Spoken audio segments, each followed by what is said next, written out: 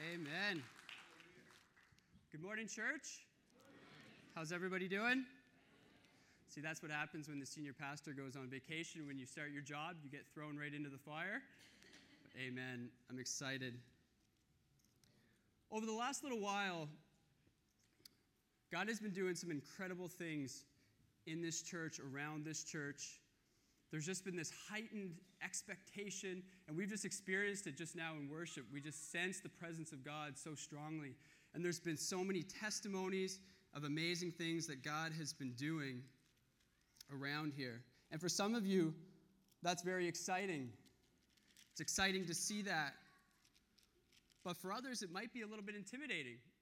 Maybe you're new to the faith and you're just trying to kind of wrap your mind around all of this, or maybe you've been kind of in the church a long time, but sort of living a comfortable Christianity, and you've never really been challenged to step out.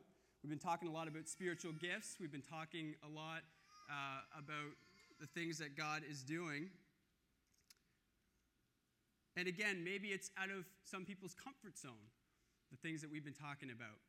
But I want to talk about an individual this morning from the Word of God who was maybe in that same place. So if you have your Bible this morning, you can open up to Exodus 3. And just put your finger on verse 5 for a second. And we will have the scriptures up on the screen as well. And this is the story about Moses and the burning bush. So just before we get to this, let's just set the stage a little bit of what's happened up to this point in Moses' life. Moses was born to an Israelite woman. But at the time, Pharaoh, king of Egypt, was nervous about the nation of Israel because they had been growing so big, and he was nervous that they were going to get so big that they would come against Egypt and overtake them. And so Pharaoh decides to put the Israelites into forced labor, into slavery. He also made a decree that every newborn male baby born would be killed. And so Moses is born, and his mother is able to hide him for a few months. But after a few months, she's not able to hide him anymore, and she puts him in a basket and puts him along the bank of the Nile. Now, it just so happens that Pharaoh's daughter is the one that finds him, and she brings him into her household, and she raises him. Now, as he grows older, a little bit later on, there's an incident that happens where Moses witnesses an Egyptian beating a Hebrew man, an Israelite man, one of his own, and he decides to take things into his own hands, and he kills the Egyptian. So people find out about this, and he decides to flee to a place called Midian. There in Midian, he begins to make a life for himself. He meets a wife, he builds a family, so on and so forth. Yet meanwhile, back in Egypt, the Israelites are in hardcore slavery. They are oppressed on all sides, and they are crying out to God for God to deliver them from this slavery. Now, one day Moses is out tending his father-in-law's flock, and he comes across this bush that is on fire, and it doesn't seem to be burning up. And so he thinks this is a peculiar sight, and he goes over to check it out. And the Bible says that the Lord appeared to him in the flames of fire. And so this is where we're going to pick things up at verse 5, and we're going to start to read. So verse 5 says this: "Do not come any closer," God said. "Take off your sandals, for the place where you are standing is holy ground." Then he said, "I am the God of your father, the God of Abraham, the God of Isaac, and the God of Jacob." At this, Moses hid his face because he was afraid to look at God. The Lord said, "I have indeed seen the misery of my people in Egypt. I have heard them crying out because of their slave drivers, and I am concerned about their suffering. So I have come down to rescue them from the hand of the Egyptians, and to bring them up out of the land into a good and spacious land, a land flowing with milk and honey, the home of the Canaanites, Hittites, Amorites, Perizzites, Hivites, and Jebusites. And now the cry of the Israelites has reached me, and I have seen the way the Egyptians are oppressing them." And so hear this, verse 10. "So now go, I am sending you to Pharaoh to bring my people, the Israelites, out of Egypt." God says to him, "I am sending you to go." Now let's look at what Moses' response to this is in verse 11. Moses says, "Who am I that I should go to Pharaoh and bring the Israelites out of Egypt?" Who am I? Moses says. Who am I?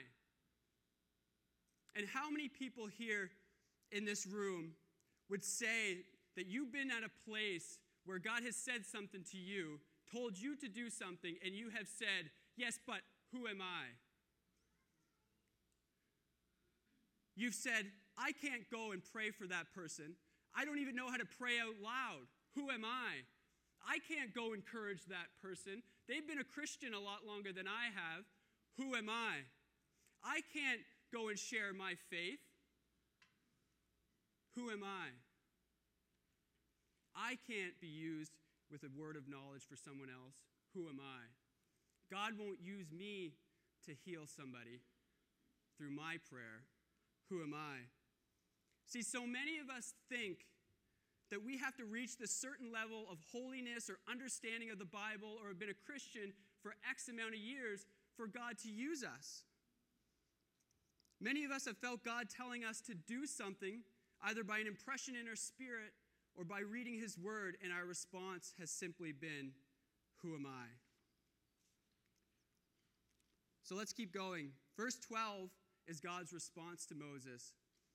And this is what he says. He says, "I will be with you, and this will be the sign to you that it is I who have sent you. When you have brought the people out of Egypt, you will worship God on this mountain."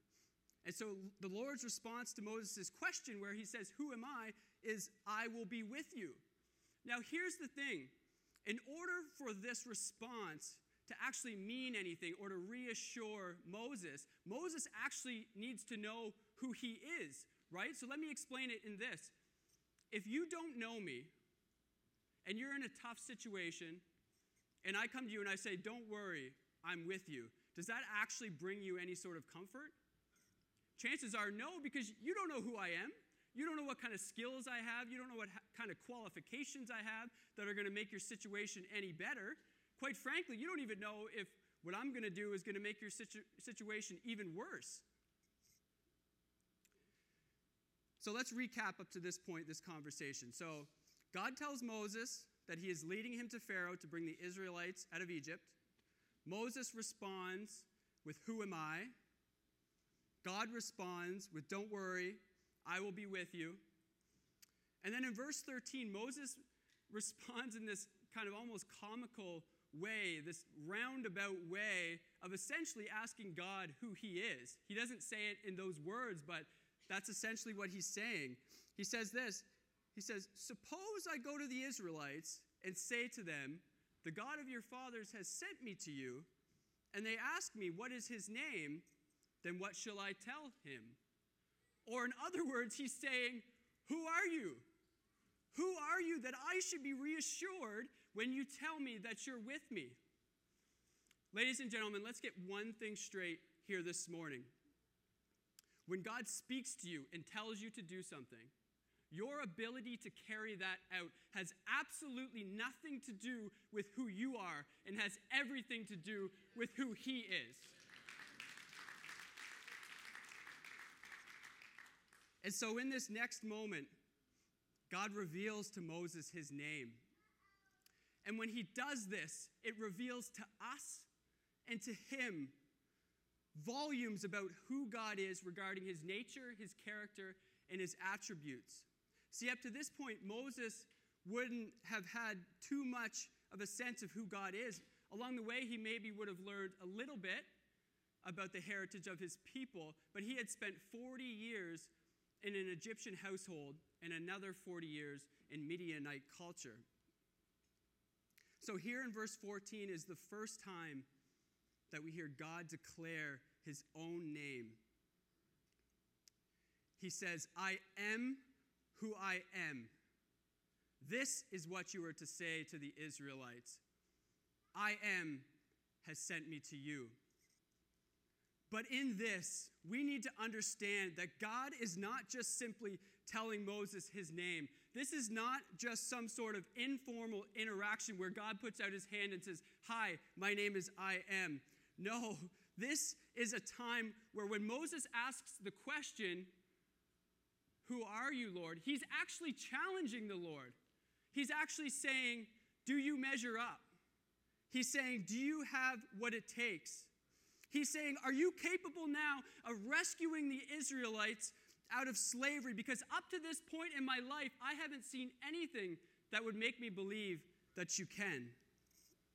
So no, this is not just a casual introduction. God's response is a proclamation of his authority. It is a confirmation of his supremacy. It is a revelation of the reality that the God who Moses is talking to is the one who is and always will be. He is present, he is active, he is ongoing, and he is trustworthy to fulfill the promise of delivering his people from slavery.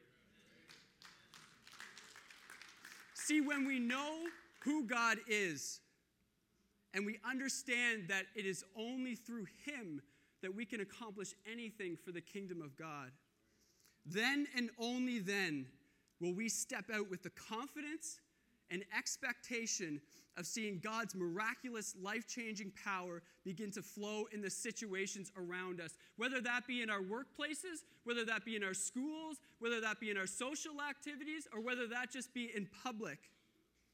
See, God just doesn't want to meet with his people on Sunday morning at 10:30. God doesn't want to just use his people on Sunday morning at 10:30. He wants his people to understand that they are the representations of who he is everywhere they go to bring the glory of God to all areas of society.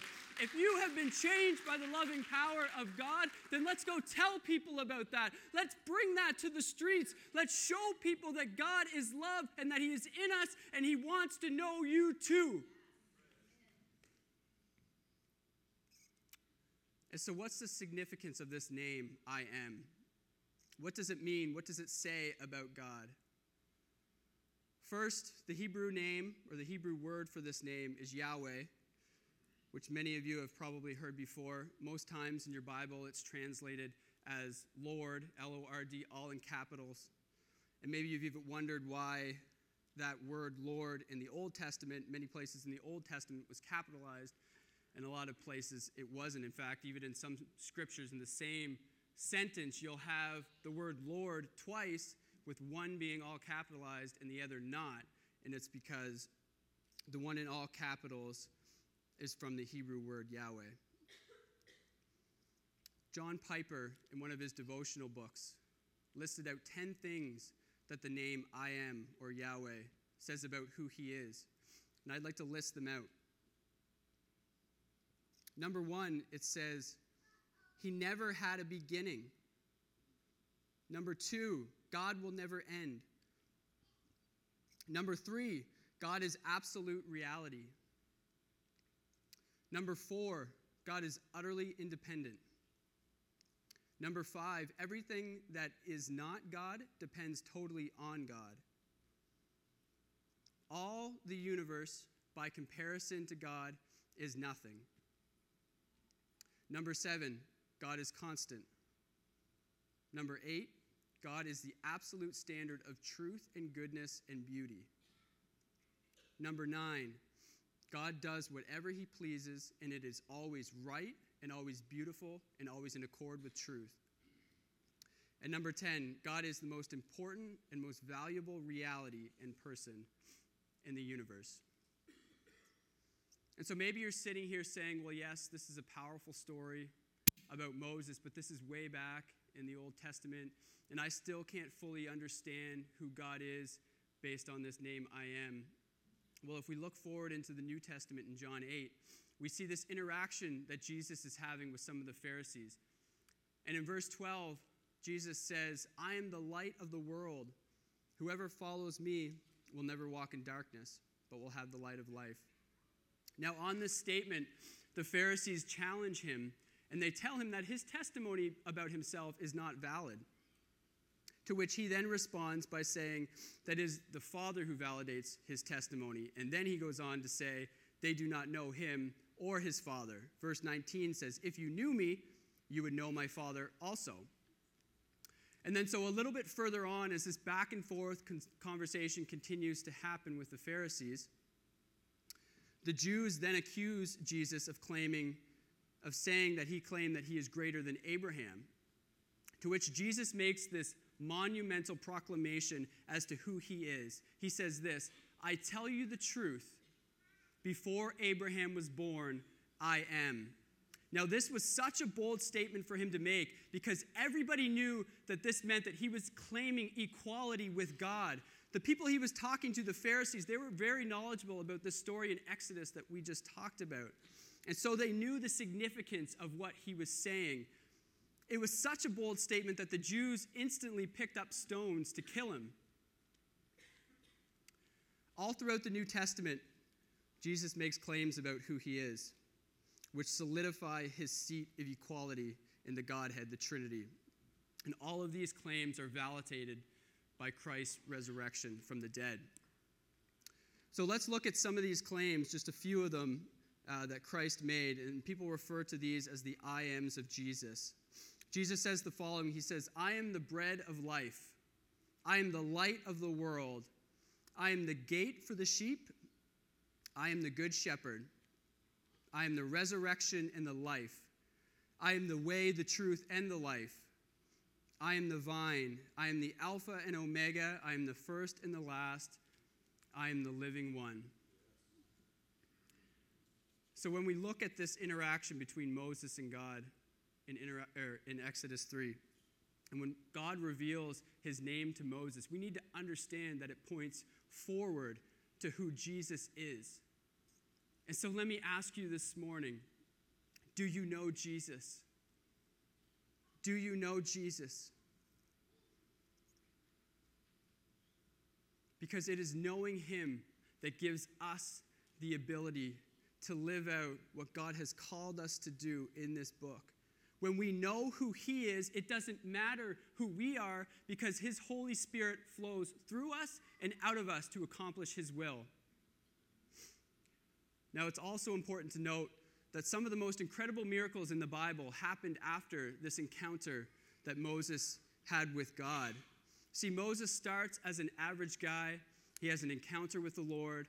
He discovers who the Lord is, and then he is released in God's power to accomplish God's will with signs and wonders that accompany. Now, the other day, this is kind of a side note based on this statement that I just said, where I said Moses starts as an average guy. At the point in which he has this encounter with God, he very much is an average guy. But I was reading Acts 2 days ago, and I was struck by something that I read. I was reading the part where Stephen is faced with the Sanhedrin, and he's talking to the Sanhedrin, and he's kind of giving a bit of an overview, a bit of a history lesson about the nation of Israel. And when he's talking about Moses, he makes this statement. He says that Moses was well educated in the wisdom of the Egyptians and that he was strong in speech and action. And it struck me because that Moses that he's describing is very different than the Moses that we see at the point of this encounter. The Moses that we see at the point of this encounter is one who is void of confidence. He's one who can't talk. In fact, he says that he is going to have to get somebody else to talk on his behalf because he has a stutter. So it's a very different person.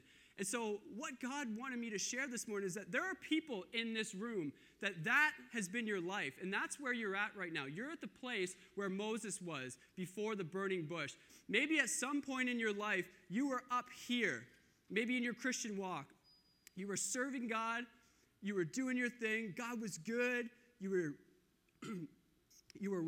being used by him in so many capacities. And somewhere along the way, the bottom fell out. Or maybe you're new to the faith, or maybe you're not a Christian at all, but at some point in life, life was good. You were successful. Your career was good. You had a great job. You had a great family. Everything was together. But at some point, something happened there that the bottom fell out. And you find yourself at this place that Moses was. Aren't we glad this morning that we serve a God of grace?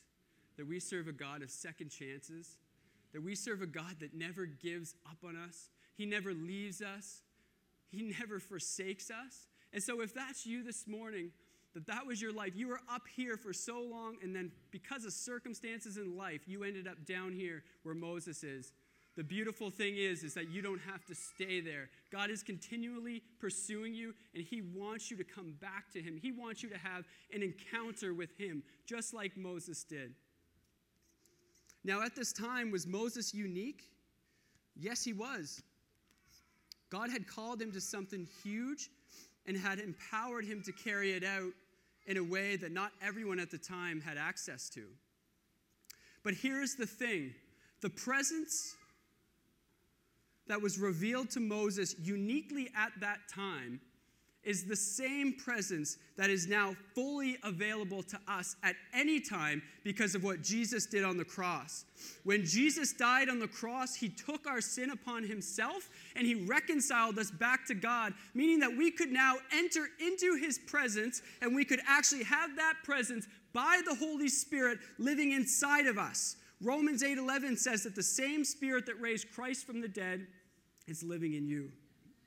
And it's also the same Spirit that empowered Moses to do what he did. And now, was Moses the only one that followed this progression in life? No, we read of many people throughout the Bible who have had the same experience. Look at Peter, who was an uneducated fisherman. He was the one who denied Jesus 3 times, despite the fact having spent so much time with him. But then he has an encounter with the Holy Spirit on the day of Pentecost. And he becomes Peter, the rock, the one on whom Christ's church is built. And we have Paul, who is a persecutor of Christians. He has an encounter with Jesus on the road to Damascus. His life gets flipped upside down, and he ends up doing incredible things.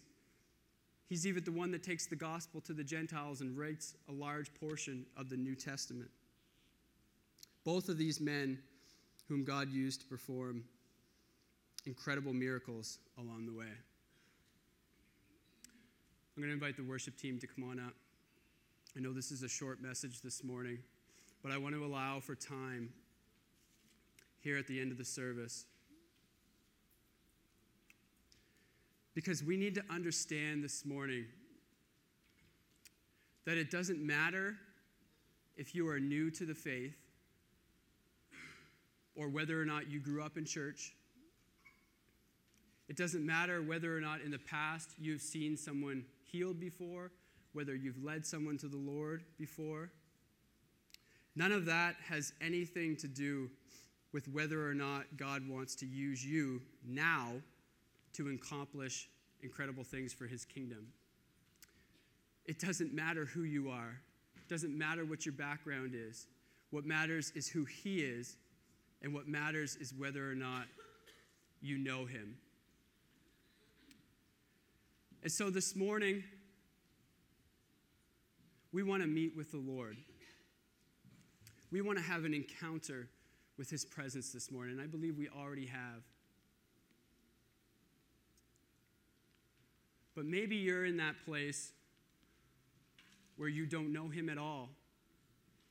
You've never met him. You've never had an encounter with him. Or maybe you're just at a place in life where you were once on the mountaintop. You once were so connected with him, but for whatever circumstances in life has just gotten in the way, where you just feel dry and you just feel empty and you just feel this lack of connection with him. It's like an old friend that at one time you guys were so close, but they moved away and you haven't seen them for years and you don't know what they're up to. Maybe that's you this morning. So why don't we all stand?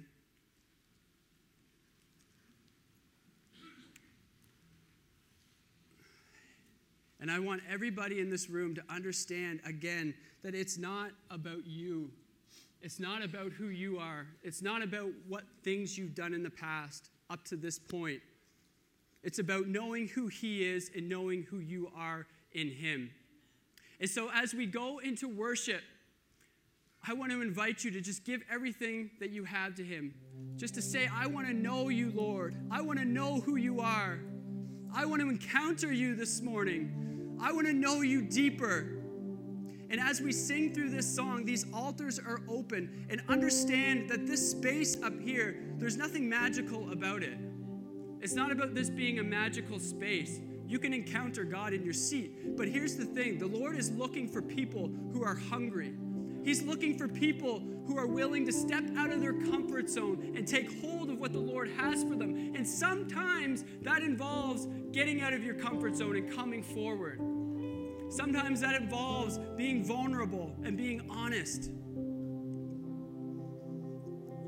And so don't let the devil steal from you an encounter with the living God this morning.